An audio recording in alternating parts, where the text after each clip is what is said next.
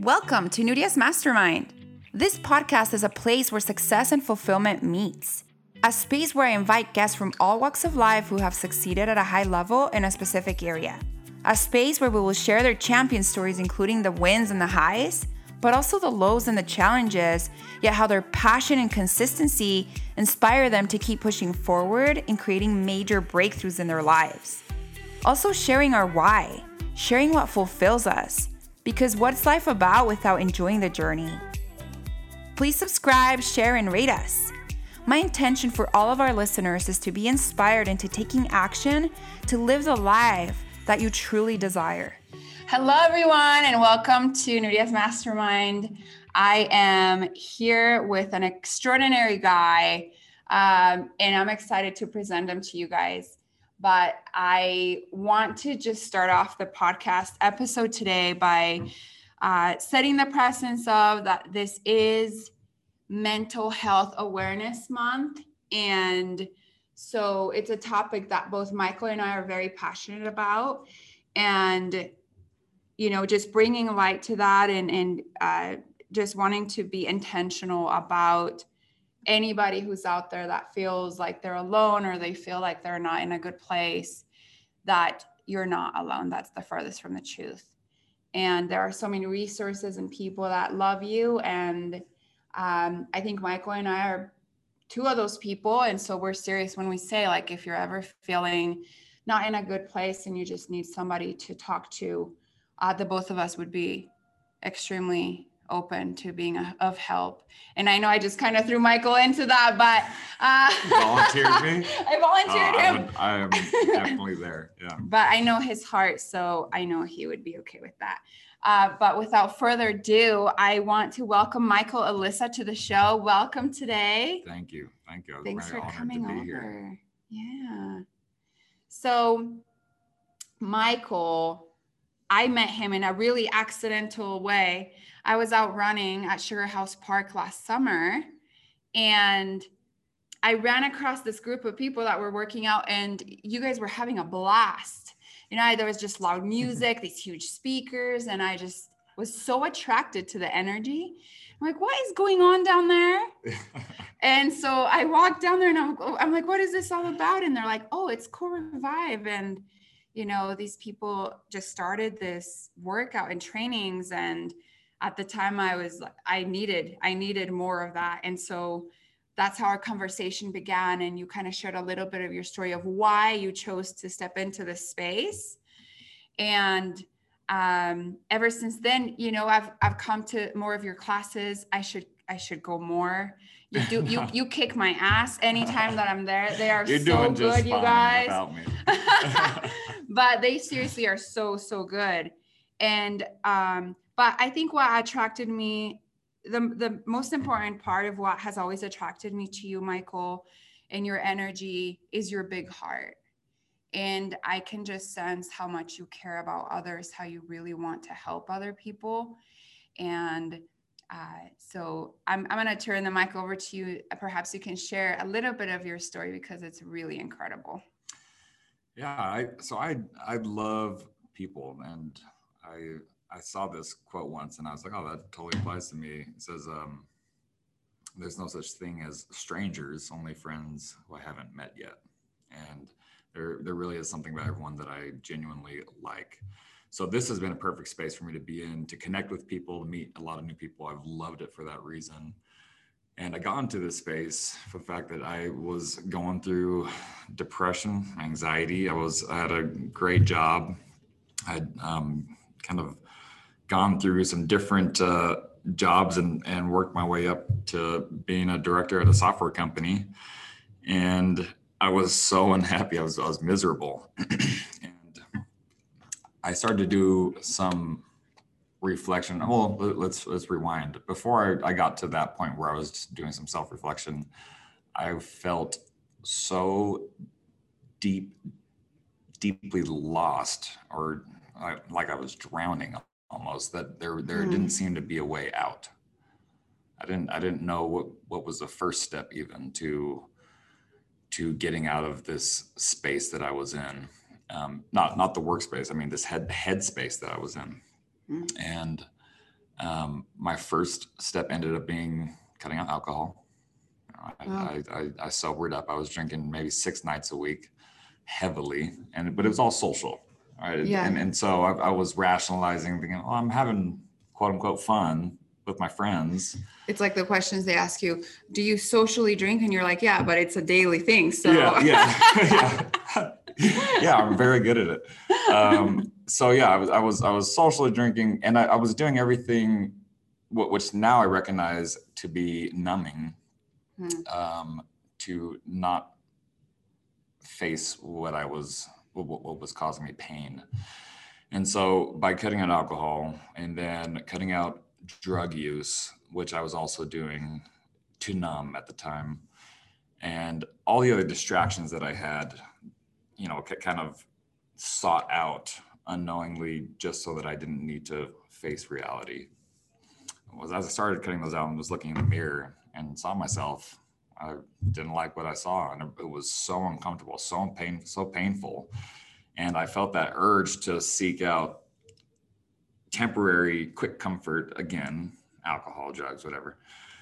And luckily, I had a life coach at the time, who helped me kind of stay away from those things and just sit there in that uncomfortable feeling, looking in the mirror at myself, and so work powerful. through stuff. It was so good for me. So working through stuff. Some friends left at the time. Turned out we were just drinking buddies. Yeah. So that was also difficult. And for anyone that has a lot of drinking buddies and is in a similar phase in their life that I was in, you might lose some friends when you make those life changes. However, it's good. It's a good thing. Take care of yourself. That was something that I wasn't doing at the time. When did you feel you started losing parts of you?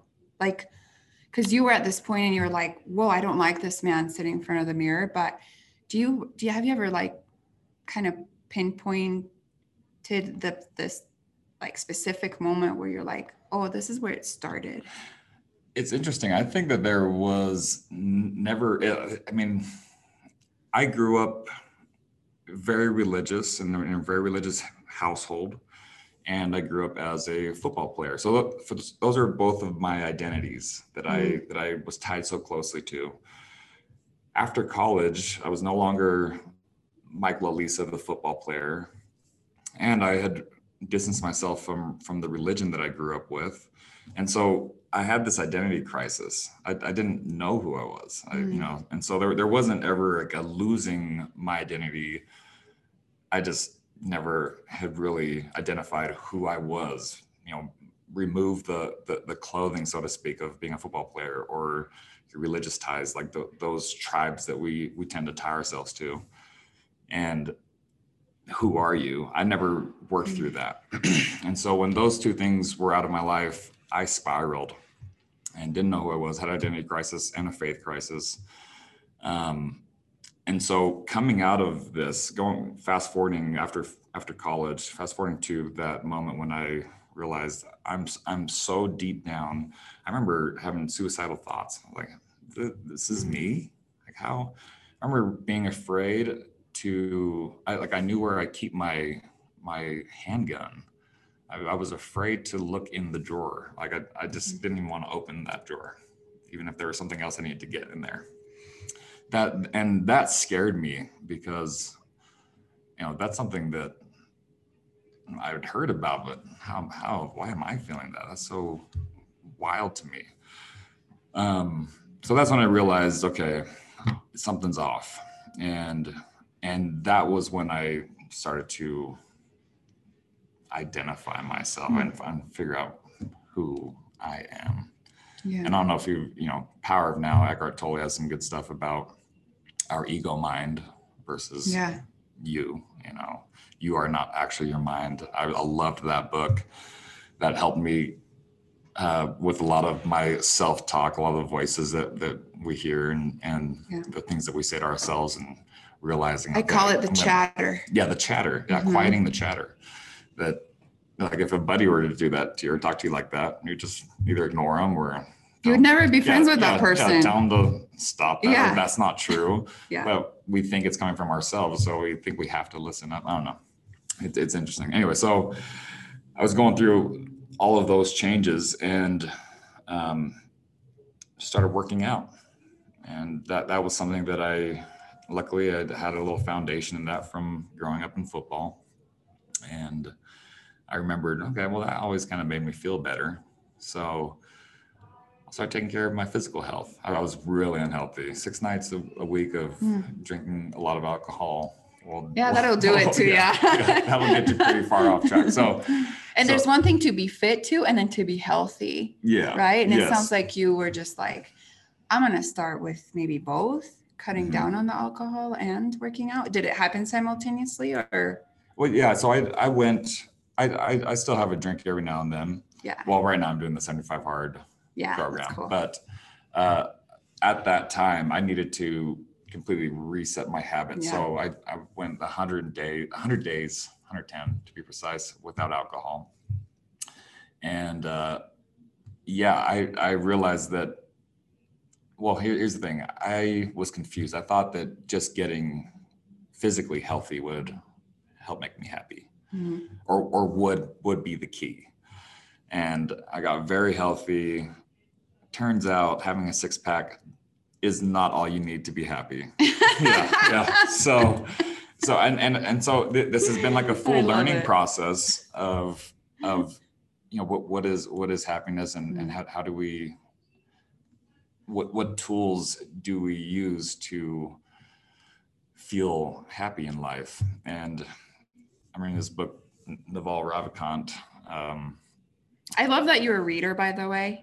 Oh, I'm always, Well, it's funny. I'm a reader now, but you've become one. Yeah, during these years of my life that were just like numbing. No, I never picked up a book, ever. And I would do Audible every now and then, but yeah, something about reading from a book, I feel like I ingested a lot better. Anyway, so yeah, being fit was not the key to happiness. I think it is a piece. Once I became fit, then I realized, okay, this isn't the end all be all. I still have moments of not feeling peace, and I still experience anxiety, and I still feel down every now and then, which is all part of the human experience, but it was less than before. Yeah. And so then I continued my self-discovery, I guess, introspection, and started looking at mental health. Okay, how can and I started reading books like The Power of Now by Eckhart Tolle. And Eckhart Tolle is a genius master, so definitely recommend his books. Oh yeah, so good. I still haven't read Good Earth. Everyone tells me to read that one, so that's on my list. my book list. Yes. And spiritual health. After leaving my religion, I had totally shut the door on all things spiritual. For the fact that that was such a big part of my world, that once I stopped believing in that, then I thought that anything in that realm was also just hogwash, which now I do not believe. Yeah. And going back to my love for people, it's just for me personally. I know everyone has different life experiences and different beliefs, but just the energy that I know that word's overused, but just the energy and the connection that I feel with other people and the people that I love, there has to be something. And I think I hit a point where I would rather believe that there is something than just kind of draw the line and say, I believe there's not. I don't know. And nobody knows anything, but for me, it feels the more you learn, better. The more you learn, the more you realize you don't know. Yeah, exactly. But it feels better to believe and to hope for there being a higher power or something else out there. I feel like it's an emotion. Ourselves. It's like an emotion you feel internally of, okay, this does feel light and true for me.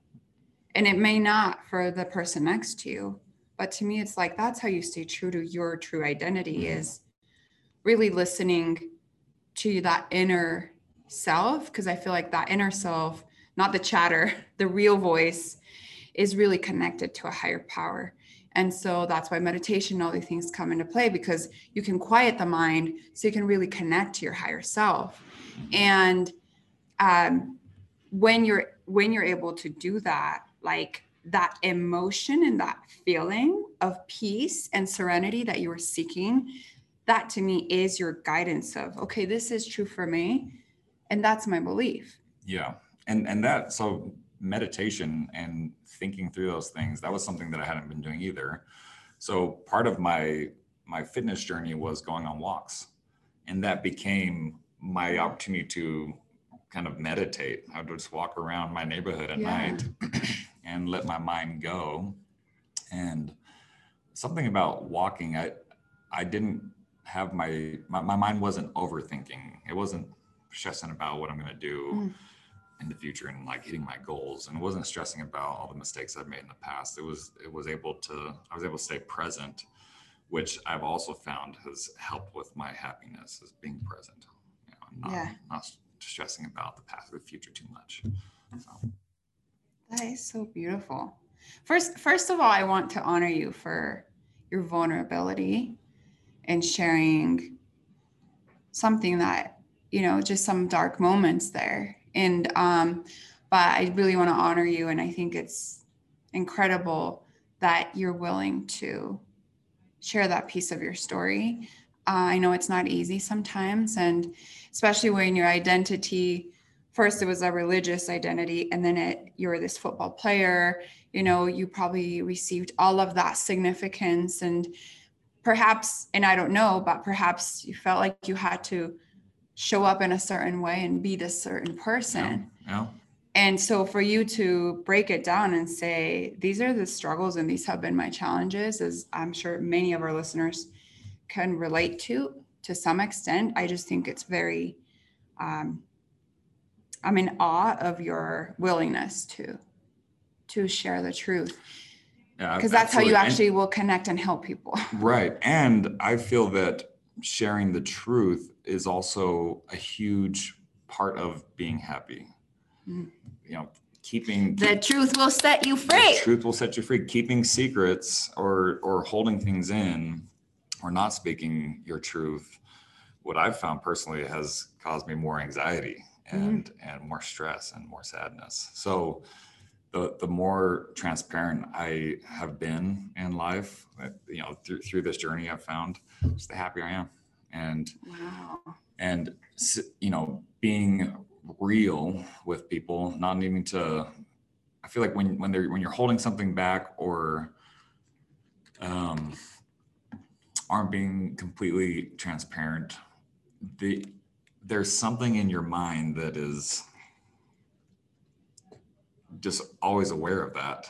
And for example, I used to always, when I went through that little 100-day no alcohol phase, at the end of that, I asked each one of my family members if I could meet with them. This is just a fun little story, but I asked each one of them if I could meet with them, took my sisters to lunch. I flew out to Michigan where my mom was on vacation and met with her, and called my dad. I talked to my brothers, and I had the same conversation with all of them. I told them exactly how I had been living my life in the past couple of years since college, what I had been going through, and told them I loved them, and told them that the reason why I hadn't told them up until now was I was afraid that they would judge me, and that I'm telling them now because I felt distant from them. Just in my own head, I felt distant from them, thinking this lie that if they knew who I really was, they wouldn't love me anymore. Wow. And that was so liberating to have that conversation with all of them. And it was unanimous across the board. Yeah, they still love you. Yeah. And they were grateful that I told them. It was just this thing I had in my mind. So beautiful. And so that was a good lesson for me too. That the people who love you will still love you. And being real, being authentic, that does help towards your happiness. And everything that you face to become comfortable in your discomfort of the journey. It's like once we can sit with our own just heaviness and pain, because that's what I feel most people avoid, right? They're not ready to face the pain. They're not ready to heal. They're not ready to face the trauma, right? Because it's like, I want to avoid it. Yeah. I don't want to go there.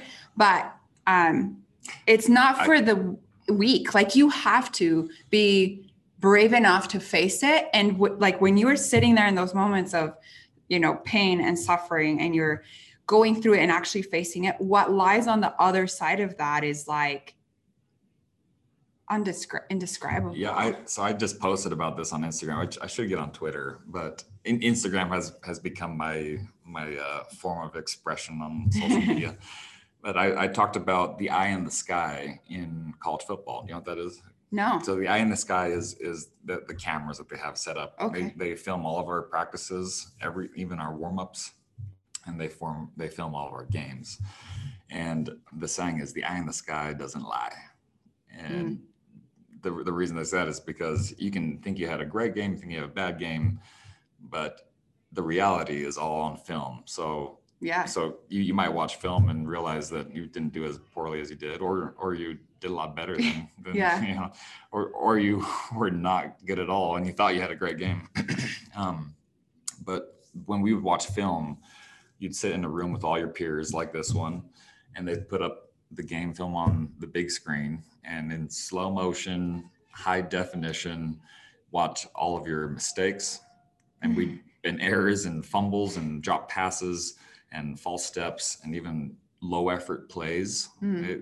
Let's say the ball is on the other side of the field, but you're kind of just like jogging there. Yeah. They'd point you out, and you'd watch. Their whole team would see you doing that. And we'd usually hurry over, the big runs or the big passes or, all the big plays that you had. But it wasn't to beat yourself up. It wasn't to make you just feel shitty. The reason why we did it was to get better. So once it was humbling, and once you got over yourself, then you would look forward to watching this film, because ultimately you just wanted to get better. And I realized in my life, it was painful and very humbling, but looking in that mirror was so necessary.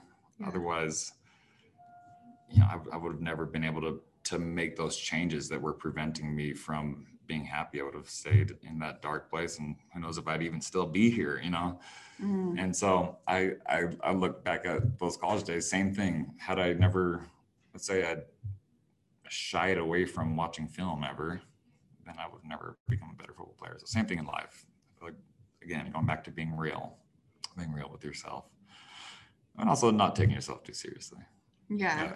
There's it's a dance. But so Sadhguru, do you know who he is? He's also another spiritual teacher, like guru for sure. Uh-huh. Is he like Buddhist?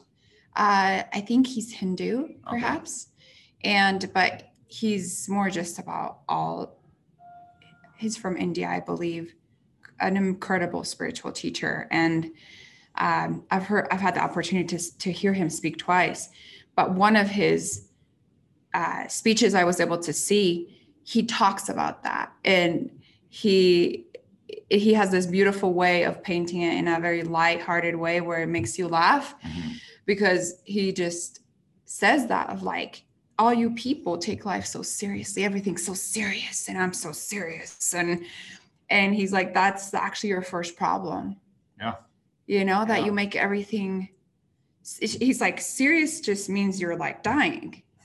Yeah. The way he says it is just amazing. Oh yeah, you put things into perspective. Like, we're sitting in this warm room I just had a hot cup of coffee. I have a water right here if I'm thirsty. If I'm hungry, I know I can get food within 2 minutes or 30 seconds. I'm sure there's snacks that you have in that back room.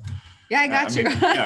Like, all of our needs are totally met for survival. I mean, a lot of the problems that we have in life, quote unquote problems, are just situations. Yeah. A lot of them self-created. Yes.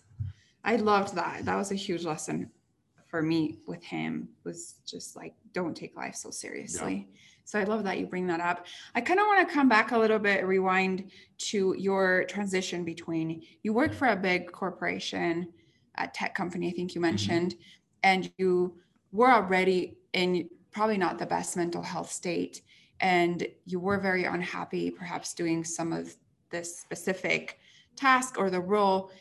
Just take us back through that process of when you decided to come and start your own little world in this big world, which is Core Revive. Yeah. Do you want me to start at the tech company? Wherever you want to. Yeah. So while I was there, I realized that was not something I was passionate about. That was the beginning. And I think that's good for everyone to look at is, this is something I'm actually passionate about. Does it make me happy to wake up and do this every day? And if not, then I'd get out of there. Find something that does make you happy. I went from having an income to $0 coming in. And I remember that week that I quit, I had also lost a lot of money in the stock market just because it was during COVID. And I thought that my name was Michael Stock Day Trader Elisa. Like I was just like, I was like, oh, this is easy. And it was like a casino. I was just having fun with it. And then all of a sudden that week I lost a lot of money. And it happened to be the same week that I quit. And I remember that being such a lesson for the fact that I was so happy. I felt like this huge burden was lifted off of me. I had no income, just lost a lot of money in the stock market. Didn't have anything coming in, but I had my project that I was going to work on with Core Revive, a fitness community. But other than that, there was nothing that someone would think like, oh, that's like Michael's doing great, from the outside world. but inside, I felt so good. Yeah. And so that was a big tell for me that I was doing the right thing. Absolutely. And doing something that was for myself and getting out of a place that felt draining. So. Yeah. How long did it take you to realize when you first maybe had that thought process attached to the emotions of this isn't clicking, this isn't my place, to making the decision of actually leaving? Like, what was that timeline? Oh, too long. Yeah. I think when I first started, I knew that it wasn't my strength. I felt like I was just a fish out of water, but I'm very competitive. And so I tried my hardest to like push that competitive side of me and just tap into that, just to muscle through this. And that wasn't enough. And I stayed in there for 2 years. Yeah. Muscling through, miserable. Grinding. Yeah. Feeling like I was just not tapped in enough, and that I wasn't being competitive enough, and that I wasn't wanting it bad enough. And so not only was I doing something that didn't make me happy, I was beating myself up over it. Because you weren't, yeah. Because I wasn't succeeding. Yeah, you weren't at the levels you wanted to be. Yeah. And another lesson, the only way to really feel that is to do something you're passionate about. Yeah. Then you'll be obsessive over it, and you'll show up with a smile. And even when it's a bad day, or you wake up and you're just under rested, and you'll still find a little bit of joy out of that thing because you actually do like it. Yeah. So if I ask you now, so Michael, what's your passion? What would you say? My passion is people. And I've found that I've been better able to connect with people and to help people when I've taken care of myself first. And so and this is something I'm still learning and working on, but my main priorities are self-care, my physical health, my mental health, my spiritual health. And then from there, I've been able to better help other people and have more meaningful connections with them. Yeah. It's like you have to put the mask on yourself first before you're able to help other people. Yeah, absolutely. And that's so important. I'm so glad you bring that up. Most people don't do that. And then they end up feeling similar ways, you know, and it's like, no, you have to take care of you first. If you're unhealthy, and I talk to my team about this all the time, health is actually the most important thing in life. Yeah. Yeah. If you can't be there, if you can't show up, then everything and goes down. Being miserable or being unhealthy, that's not serving anybody. Right. And so a lot of the times we think that we need to self-sacrifice to help those around us, where we'll be much better off helping them by taking care of ourselves. Yeah. So what a good lesson. So, okay, so you were miserable, you stayed there too long. And what made you actually like jump on it and shift? It was just a feeling I had that it was exciting. It was something that I wanted for some reason. Why was it a gym? That came because my first step towards self-care came from physical health. And again, at the time, actually, when I started it, I was still under the misconception that physical health alone would make a person happy. Yeah. Just, you know, in my very naive mind, obviously we know that that's just that's one piece of it. A piece of it. Yeah. Yeah. And even every day, like that is the piece that I knock out no matter what is something physical, you know, whatever type of exercise it is.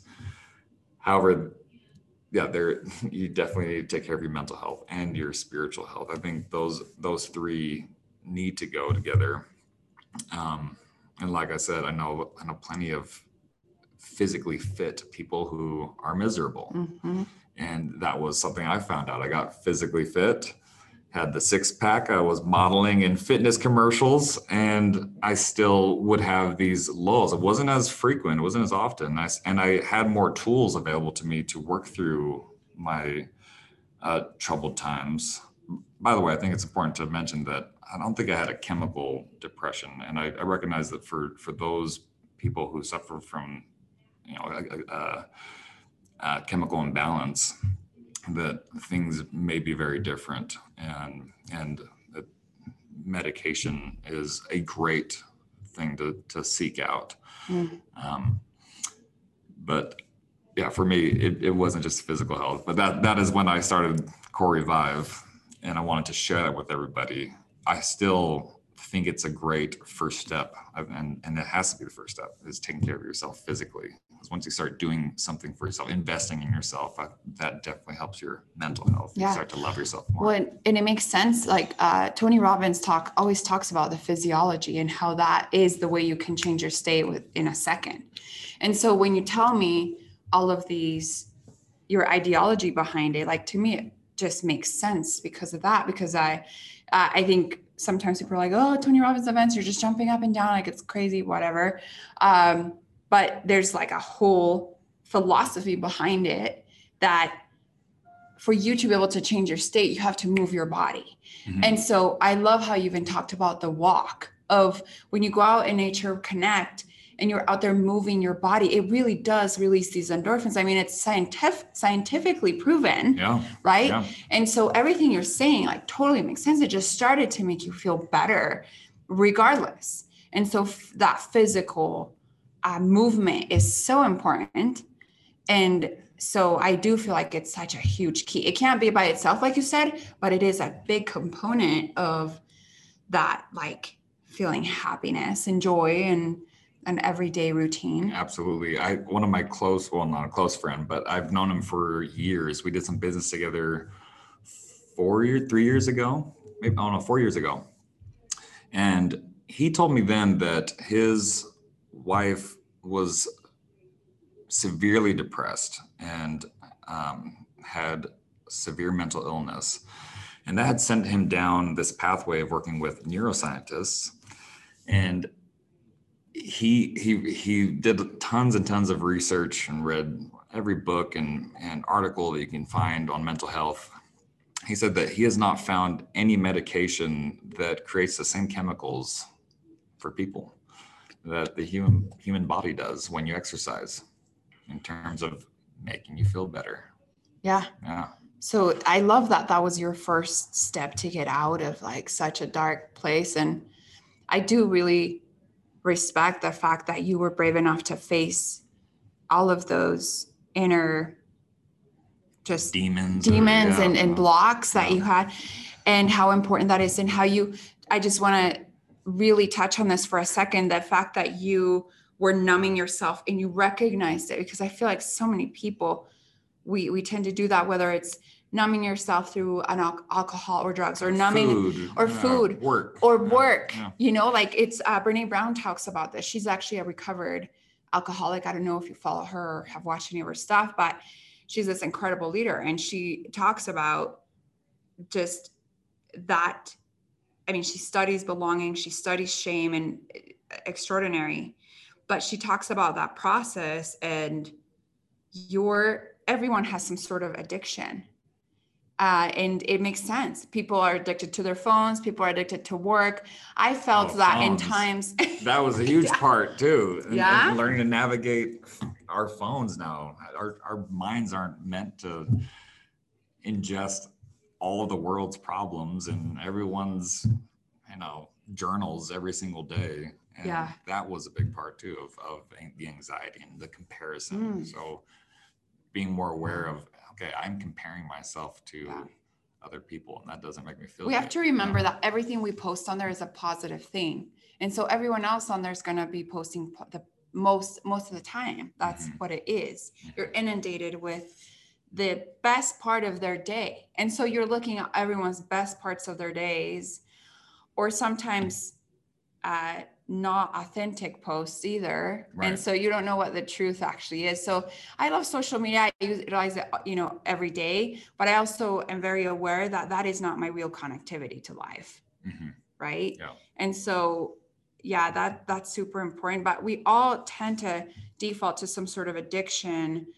I feel like mine's always been, I'm just addicted to work, and, but when I have had my hard moments in life, it's like, okay, I work harder, because it is a way that I've been like, I'm not dealing with this right now. But I have done a lot of work for my emotional health and my mental health. And I have become very obsessive with protecting my mind and my mindset to where, but it's an everyday practice, right? Absolutely. Every day. What books are you reading? And you start to build those habits. I think at first it's much harder.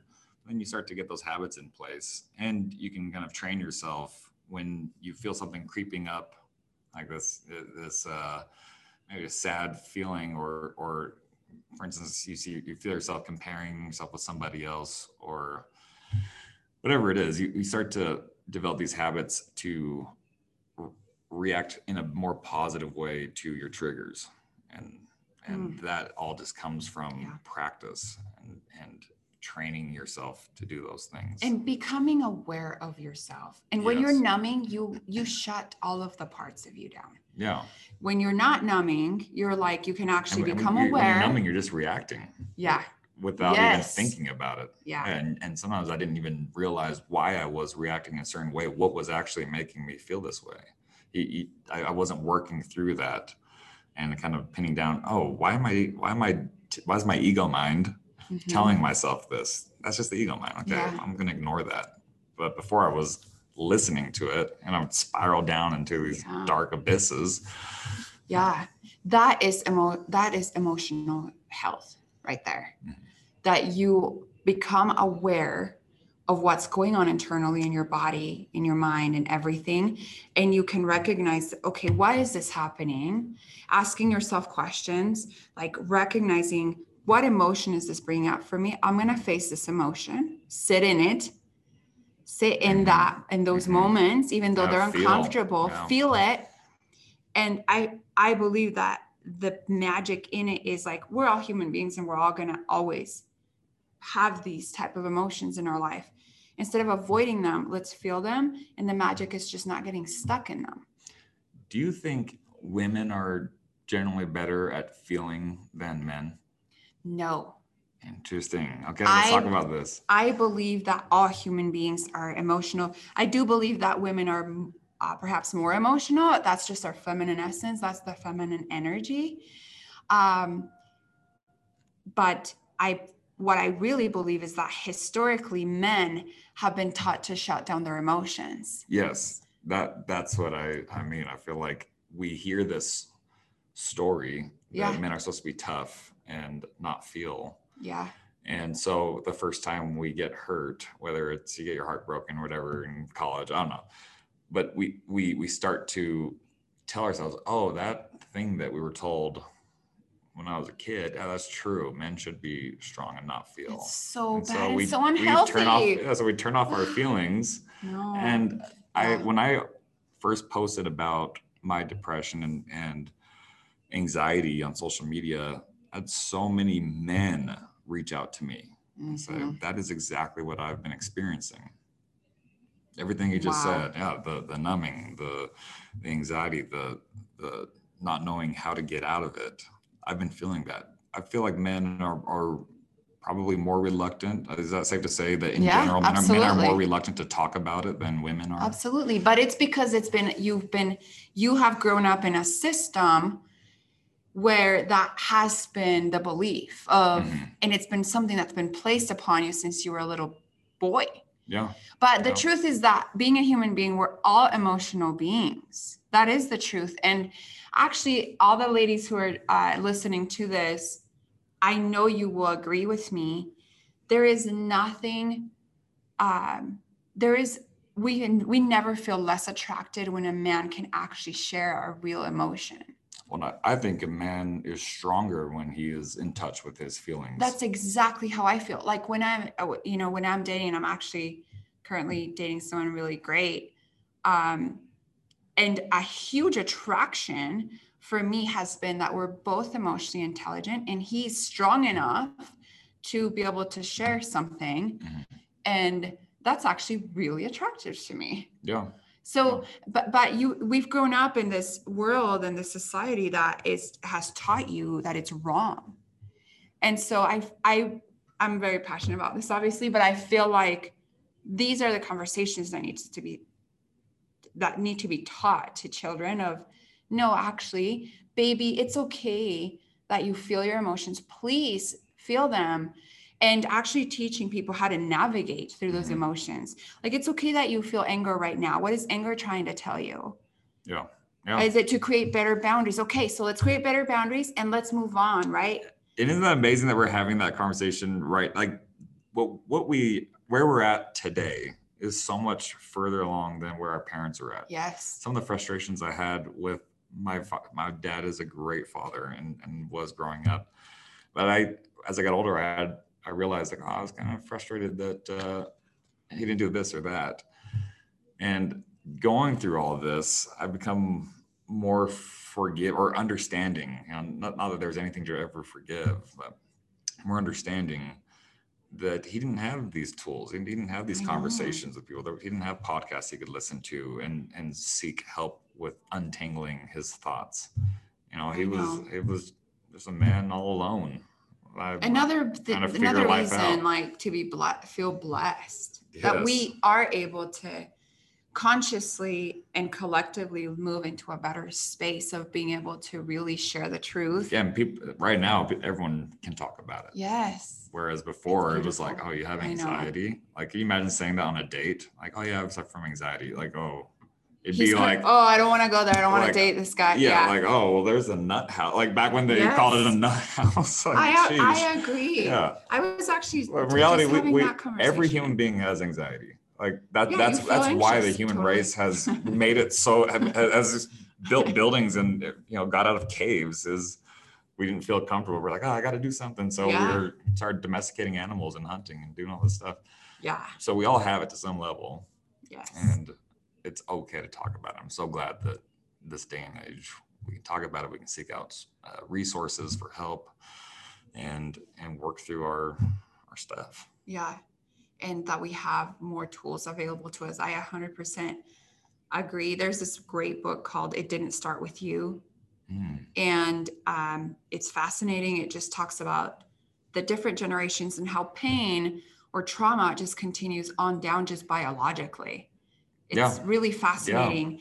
And here's the deal though, like we now get to destroy that old system and that old cycle. Like we have the opportunity now in our day and age where these conversations that are being had, we actually have the opportunity to end a cycle of unhealthy trauma like that has been passed on generationally so that we can actually disrupt it and like change the future of our children. Yes. I like that. That to me is like real impact and how beautiful that is. And I know we're running out of time because I feel like I can continue talking to you about this for probably like hours, but part two coming. Part two for sure. But I do want to end on you talking to us a little bit more about Core Revive and what this whole thing is about. You have such an awesome tribe. You know, like that community is amazing. And when you have those bigger events too, and how everyone gets together, I love it. But tell us a little bit more about your little baby. Yeah, I wanted a safe place for everybody. I wanted to be the cool kids table. However, everyone is welcome. Everyone's cool. Like I said, there's something about everyone that I really like. Creating that culture with that community has been really fun for me. And I realized that little things help create it. For example, let's say someone is before class is talking about somebody else that wasn't there that day, and it's not the most positive thing. For one, that is something that I always, even in my personal life, I always try to limit that as much as possible. So I'll try to tactfully navigate those situations to where that doesn't happen. And so that nobody else ever feels unsafe. If they're not there, are they talking about me? You know, I never want anything like that. I want everyone to feel welcome, included and part of this. Fitness is a part of it. I value wellness over fitness, which includes your mental health, your spiritual health, meaningful connections and relationships with people who you care about and who care about you. So I've been very thankful personally for an environment such as working out. When I experienced this growing up, for some reason, when you train with someone, you feel closer to them. And at the end, you're both flooded with endorphins and you feel a little more vulnerable and you can talk more genuinely. And maybe there's something also that goes along with suffering next to somebody, right? Like getting your ass handed to you in a workout next to somebody else. And this absolutely happens, everybody. And you're both just fighting through this, and maybe that creates trust with that person. I don't know, but knowing that person will fight through in hard times to do something. I don't know. I've heard different. Yeah, I love theories. The metaphor. I think it's awesome. But that has been so fun for me to create. I love those relationships and those people. Everyone that I've been able to meet through that has absolutely affected my life for the better. I feel happier on some of my sad days or low energy, low frequency days, however you want to call it, when I recognize that I'm feeling a little blue. I really look forward to seeing my people, seeing my tribe. It's your community for sure. And I don't mean that as in mine, it belongs to me, but I feel a belonging there with them. So that's beautiful. It's been a really, really fun journey, and I'm looking forward to continue to grow it. I'm excited to see the next step for Michael. So if someone is interested in checking this out, where can they reach reach you, or how can they sign up for a Core Revive class? Absolutely. Well, so first week is free. Come try it out. It's, I would say pace yourself in those workouts. You can find us on www.corerevive.com or on Instagram, core.revive, at core.revive. Awesome. Yeah. So the schedule is all on there, and on the Instagram page, you can see an example of what our workouts are like, and some of the people that you'll meet there. Yeah. Everyone I've met has been, like you definitely create that space, and everyone I've met has been just like so amazing, so kind. You do feel like a sense of belonging, and so I like the tribe. I've created some really good friendships from that, from your place. And I love that. Yeah. I love seeing people who meet at Core Revive or meet doing these workouts, hanging out outside of it. Yeah. That is so important to me. And that makes me so happy. You're a part of this connection. Yeah. Thank you. I love it, Michael. Well, thanks so much for being here today. Thanks for having me. Sharing your story, sharing your thoughts, and what an important conversation to have. Do you want to share anything to end our episode today? Any advice or anything that? Yeah, for anyone that is struggling, hang in there, and there are better days ahead. I was at a point where I was, like I said, I was afraid to see where my gun was. If we're having a very frank conversation, I wanted the pain to stop that badly, and didn't know how to make it stop. And I've read a lot of things on those people who suffer from suicidal thoughts. It's not that they want to die, so they just want that pain to stop. Wow. So anyone that is out there that is struggling, there is help available. It helps to talk about it, to open up. Please do that. Please don't hold it in.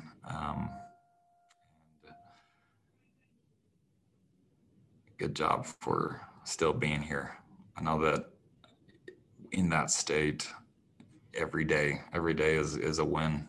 Every day that you stay alive can be a win. So, and it absolutely is. So keep fighting, seek help, know that you're loved. Again, like Nudia said in the beginning of the episode, feel free to reach out. And you have 2 people here you can talk to, and there are helplines available. And I'm sure you can put those on here as well, provide those.